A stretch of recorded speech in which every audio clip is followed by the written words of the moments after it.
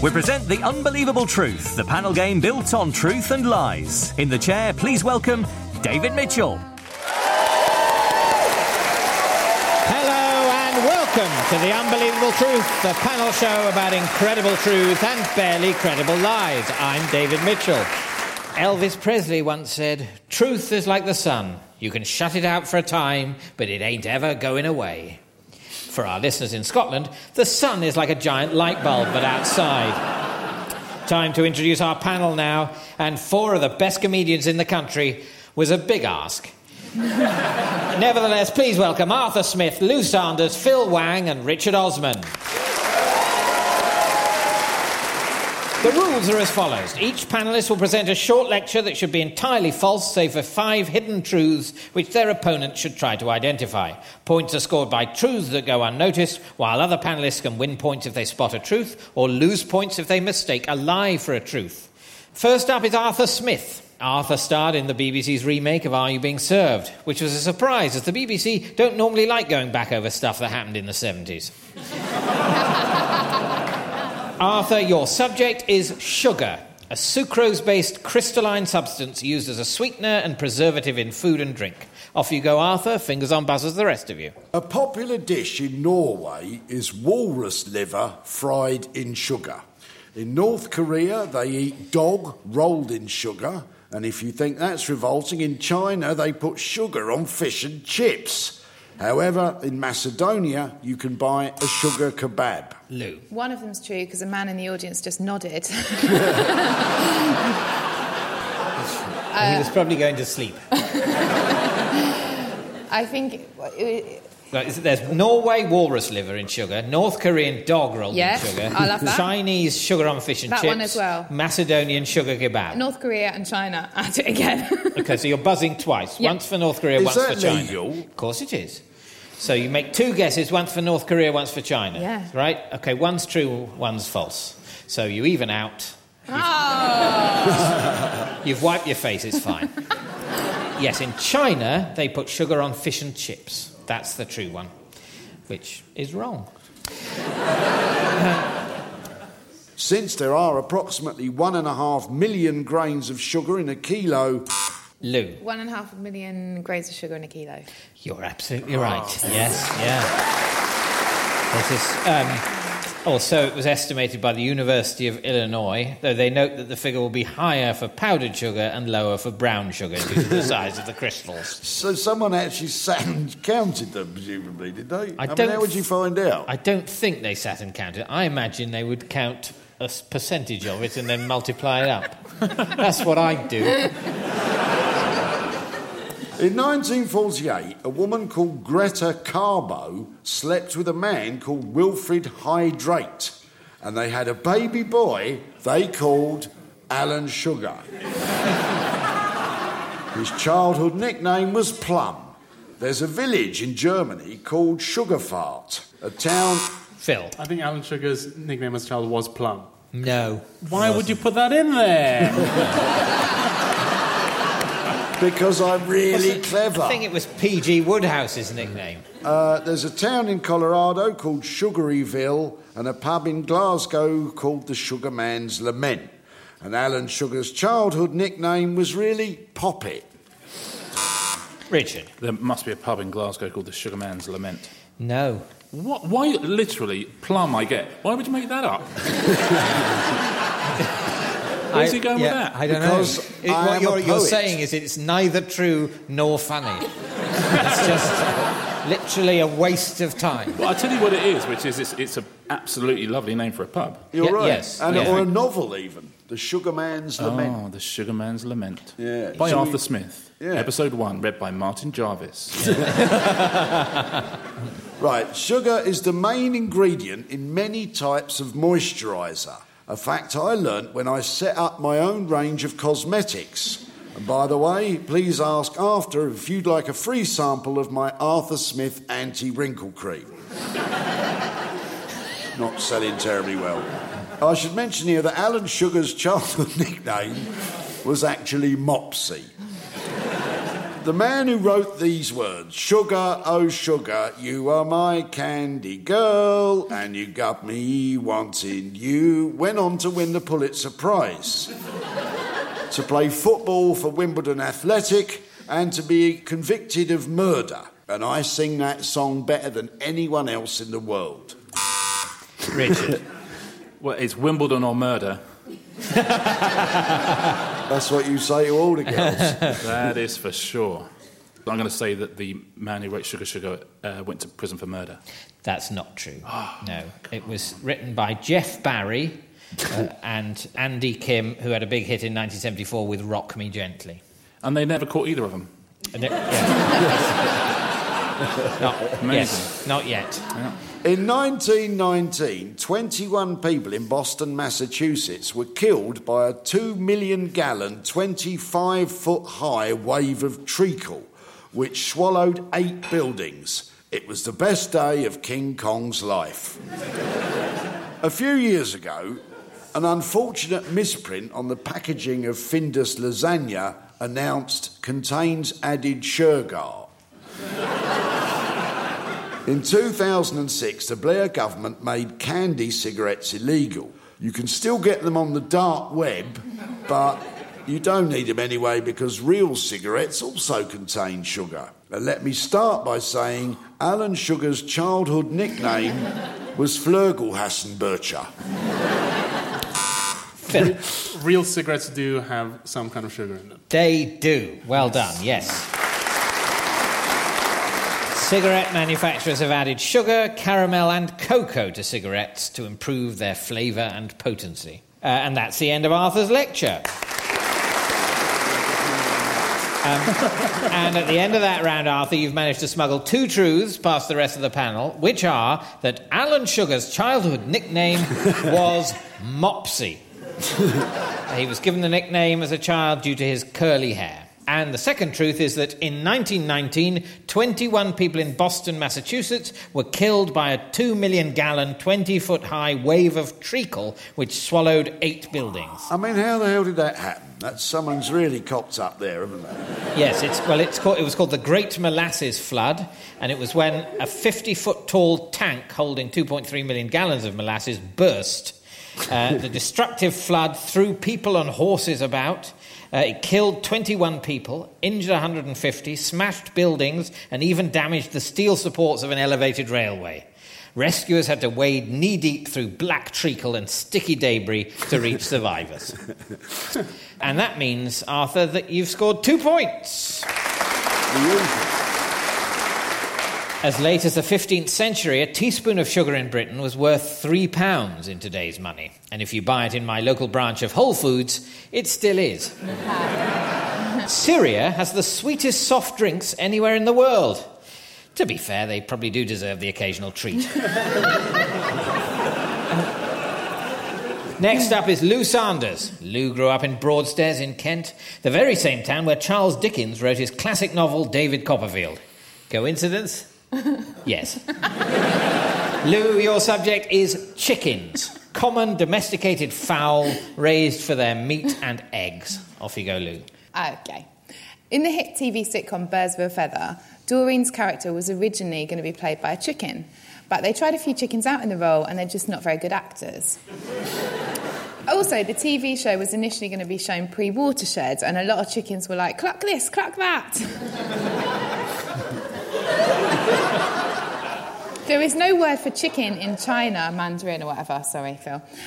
To indicate...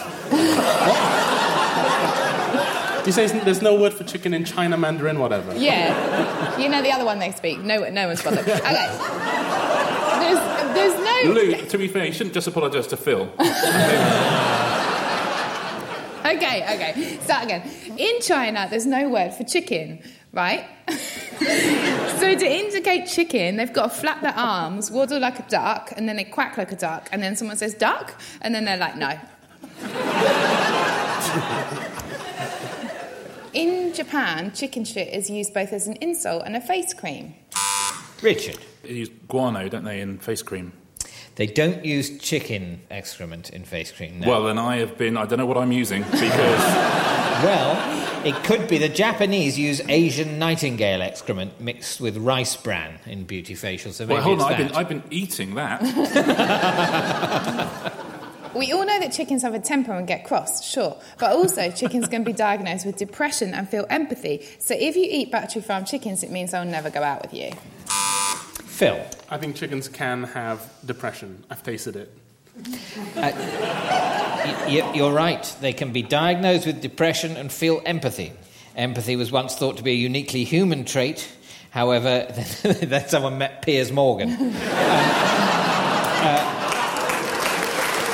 But, however, in experiments, female chickens showed clear signs of anxiety and upset when their young were in distress. Chickens have also been observed to suffer depression, particularly those with the chicken anemia virus. Theresa May has identified the British chicken as her spirit animal. But we think she did this to honour a previous chap who lived at 10 Downing Street who was called Mr. Chicken. And his favourite meal? Chicken, of course. Mrs. Chicken. Wink. Richard. I think there was a previous inhabitant of 10 Downing Street called Mr. Chicken. There was. Really? That's very well spotted. I didn't think anyone would get that. Yes, according to Number 10's website, the Downing Street house had several distinguished residents before it was used by prime ministers. The Countess of Yarmouth, followed by Lord Lansdowne and the Earl of Grantham. The last private resident was one Mr. Chicken. During the First World War, Kaiser Wilhelm urged farmers to feed their hens gunpowder so their eggs could be used as hand grenades. Lenny Henry and Claudia Winkleman are allergic to chicken, and some chickens are allergic to feathers. Absolute nightmare. I reckon one out of Lenny and Claudia's allergic to chickens, which I imagine must be possible, and it is Claudia Winkleman. Incorrect. Damn. Richard. I think that some chickens are allergic to feathers. Incorrect. Any more? Lenny Henry's afraid of chickens. Sorry, allergic to them. Yes, Lenny Henry is allergic to chicken. See? Yeah. In response to a question by the Telegraph about whether he was allergic to anything, I imagine it's a regular feature in the Telegraph, are you allergic to anything? He responded, I'm allergic to chicken.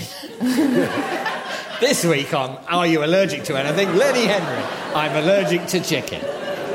Big picture of him, picture of a chicken, quote, I'm allergic to chicken. Perfect. It's a great way of filling up space. You don't need to send a reporter anywhere. Next week, Keith Chegwin and peanuts. Anyway, I'm allergic to chicken. I used to eat fast food chicken and it made my eyes swell up, so I stopped eating it. So it's even better. There's a story to go with it. There may be a series in this. Yeah. Once, a chicken McNugget sold on eBay for over $8,000 because it looked a bit like George Washington. Phil. I think a chicken nugget did sell for $8,000. I'm so angry. As you can infer from Lou's rage, that is correct. The 3-year-old chicken McNugget sold for $8,100 in 2012 after receiving 71 bids from 23 bidders. Ex-Top Gear presenter Richard Hammond used to work as a chicken chaser at his local farm until the farmer fired him for getting off with a chicken. Phil. I reckon that's true about Richard Hammond chasing chickens, and that's where he got his taste for speed. You're absolutely right, yes. The young Richard Hammond decided not to go to university and instead took a series of part-time jobs, including working as a chicken chaser on a local farm. What sort of job is that? I mean, why do they need chasing? Funny you should ask that. He's still chasing cocks to this day, isn't he? The job of chicken chaser involves getting the birds in a place so they can be sexed. Lovely stuff. As in their sex determined. It's important to determine the sex of a chicken as early as possible so you know to kill all the male ones. Oi, oi! Otherwise, you spend your life feeding thousands and thousands of male chickens under incredibly cruel conditions, hoping that one of them will lay an egg. OK. David Beckham can only make love to his wife if he and she are both dressed as chickens. They don't have to imitate any of the sounds. It really is just a visual thing for David. Thank you, Lou. And at the end of that round, Lou, you've managed to smuggle no truths past the rest of the panel, which means you've scored no points. Thank you. In the 17th century, Pancake Day was celebrated by beating a chicken to death with cudgels, while pancakes were traditionally enjoyed on Smash a Chicken to Death Day.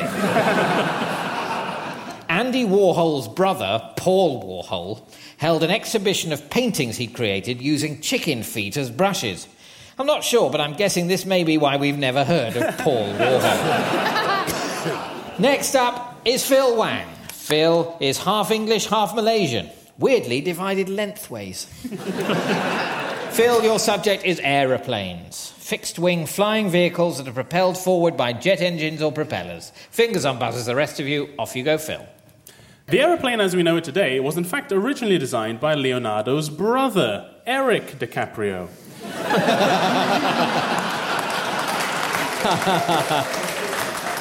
Early commercial flights had to observe a speed limit of 10 miles an hour and had to have a balloonist fly in front of them carrying a red flag and a carrot.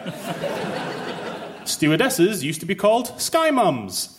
And the first propeller engine was known to everybody as Apollo's desk fan. Lou. I think Sky Mums might be true. It's not true. I just thought because of the patriarchy. Yeah. If it were true, that would be why. But, yeah. Cool. The first American jet fighters in the 40s and 50s were known as blowjobs because they so often went down. Richard. I mean, it's a good joke, but I wonder if they were called that. You're right to wonder. It's absolutely true. Blowjob was a short-lived but reasonably widespread nickname amongst pilots for a number of early jet planes. If you flew from London to New York by Concorde, due to the time zones you crossed, you could arrive 1.5 hours before you left. And if you kept flying back and forth, you'd eventually go back in time to the days before the airplane was invented, and it would disappear beneath you.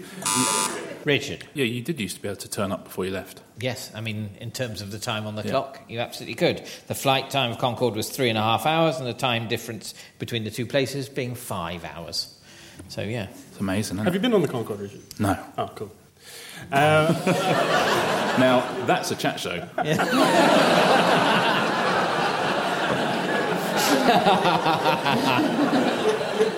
According to law, if a baby is delivered on a flight, she or he can get the citizenship of the country the airline is registered in.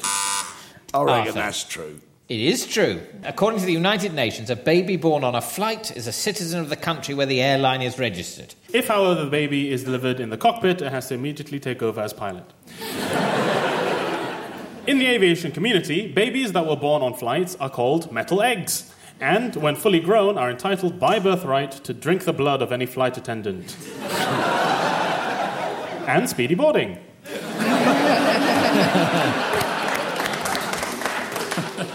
Passengers who died on British Airways flights used to be given sunglasses, a vodka and tonic, and a copy of the Daily Mail to avoid discovery by other passengers, because who'd want to talk to that guy?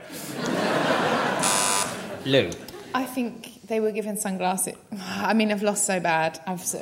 I'm going to go with that. That was true. It is true. Yes. Yay, well done. Yes. According to a lead cabin crew trainer quoted in the Daily Telegraph in 2016, British Airways used to prop up dead passengers and pretend they were dozing. She said, "It's what we used to do many years ago. Give them a vodka and tonic, a Daily Mail and eye shades, and we were like, they're fine." We don't do that now. Passengers on Qatar Airways flights can carry one Falcon in economy class. In business class, your Falcon gets its own seat and free-flowing mice. Richard. I suspect in first class on Qatar Airways you can bring a Falcon and have it in a seat. Not just in first class, in economy class. Oh. Why are they not flying? Qatar Airways state on their website that passengers are allowed to carry one Falcon in the economy class cabin, with a maximum of 6 Falcons being permitted within the cabin of any one aircraft. So if everyone brings a Falcon, that's not workable. You can also take one crow in your handbag or backpack, but ostriches must be checked in. Thank you, Phil. And at the end of that round, Phil, you have also smuggled no truths past the rest of the panel, which means you've scored no points. Next up is Richard Osman. At 2 metres and 1 centimetre high, Richard is one of the tallest panellists ever to have appeared on Radio 4. In fact, he's so tall that the top of his head is almost on Radio 3. Richard, your subject is Kanye West. The Grammy Award-winning American rapper, record producer, fashion designer and entrepreneur. Off you go, Richard. Kanye West is a parliamentary constituency in Gloucestershire. Won by the Liberal Democrats in 2017. Kanye South is a parliamentary constituency in Botswana, won in 2014 by the Umbrella for Democratic Change. Kanye North was the name of an American Springer Spaniel who won several awards at Crufts in 2017, while passengers for Kanye South should change at Kanye Parkway. I bet one of those is true again. Out of the names. What was the one in Africa? Kanye South in Botswana. No, it was the other one. The one that's true. You've got North and South left. All right, North. No. Kanye North was not the name of an American Springer Spaniel who won several awards at Crufts. Oh, I was thinking of the place. I'll give up. Kanye West is now, of course, the greatest rap star in the history of the planet.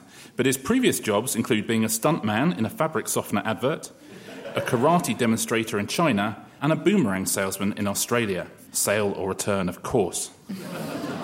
Thank you. In 2008, Kanye married Kim Jong Kardashian. Guests at the wedding included John Nettles, Christopher Biggins, Sue Pollard, and Martin Roberts from Homes Under the Hammer. Here are some money-saving tips from the wedding. Want to save money on an expensive wedding photographer? Kanye simply paid Google to redirect a GPS satellite to take wedding photos from space. Want to save money on fancy place cards? Kanye simply employed a stonemason to carve the names of the guests directly into the Italian marble wedding tables. Phil. I think it's true about the name carvings in the marble. You're right. That's true. It's what I do. Yes, a team of Italian stonemasons were employed to engrave the name of each wedding guest into the marble of the tabletop. It's reported that things did not go entirely to plan. Firstly, as several guests found their names were spelled incorrectly, and secondly, as so many guests brought entourages, so the seating plan turned to chaos. In the end, only Kim and Kanye sat at their allocated places. Kanye's mafia-themed nicknames include the Bollinger Brando, the Louis Vuitton Don, the Givenchy Godfather, and the Corleone of Georgia Asda. Lou. Louis Vuitton Don is... You're right. Well done. Absolutely straight for the Louis Vuitton Don. Some of Kanye's other nicknames are Pablo, Yeezy, Yeezus, K-Rock, Swag, King Cole, and the Black Zac Efron. I feel like I've just become a machine for reading out gibberish now. Richard. Among his kids' TV-themed catchphrases are Kanye fix it, yes ye can.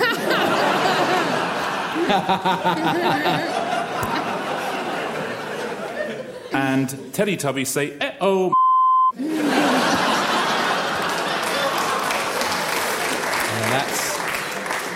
That's one of Radio 4's 3 uses of the word for the day gone.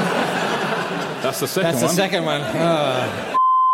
Now that leaves none for Book of Bedtime. By Martin Jarvis. Kanye is the great-great-grandson of tuna magnate John West.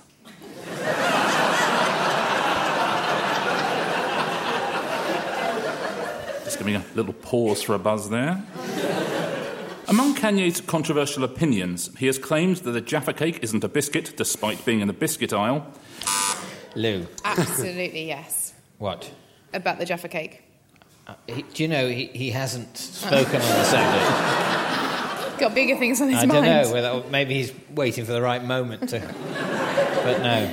He claims to prefer it when Eamon and Ruth are hosting This Morning instead of Phil and Holly. He has claimed that Coldplay are better than the Beatles, that Donald Trump is a greater American than Abraham Lincoln, and that the best Nando's flavour is lemon and herb. Arthur. Definitely the better than Lincoln. I mean, that's a classic Kanye West thing, isn't it? And he was a Trump supporter, wasn't he, I think? He has not made that claim. Really? No. Among his remaining ambitions, he says he wants to rap on Mars, mainly because it rhymes with so much.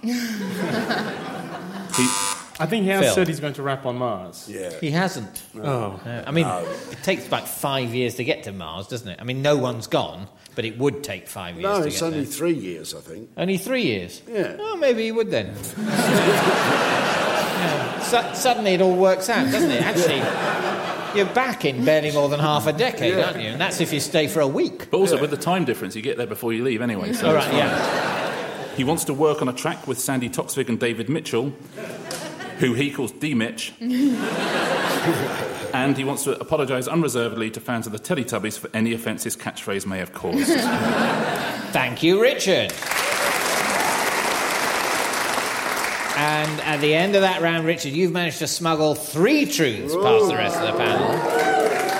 The first one, Arthur was very close to, but he lacked the courage of his convictions. It was Kanye South, is a parliamentary constituency in Botswana, won in 2014 by the Umbrella for Democratic Change. The second truth is that Kanye was a karate demonstrator in China.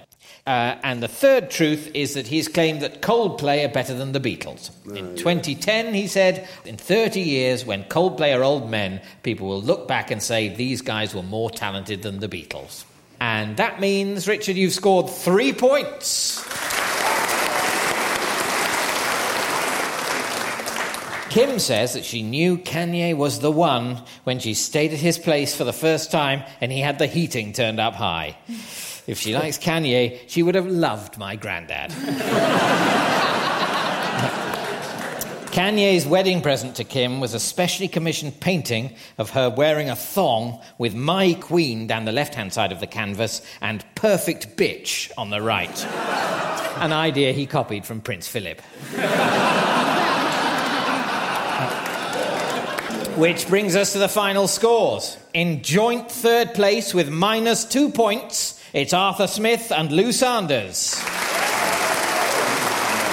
In second place with 2 points, it's Richard Osman. And in first place with an unassailable 3 points, it's this week's winner, Phil Wang. That's about it for this week. Goodbye. The Unbelievable Truth was devised by John Naismith and Graham Garden and featured David Mitchell in the chair with panellists Phil Wang, Lou Sanders, Arthur Smith and Richard Osman. The chairman's script was written by Dan Gaster and Christine Rose and the producer was John Naismith. It was a random production for BBC Radio 4. And there'll be more unbelievable stuff next week at the same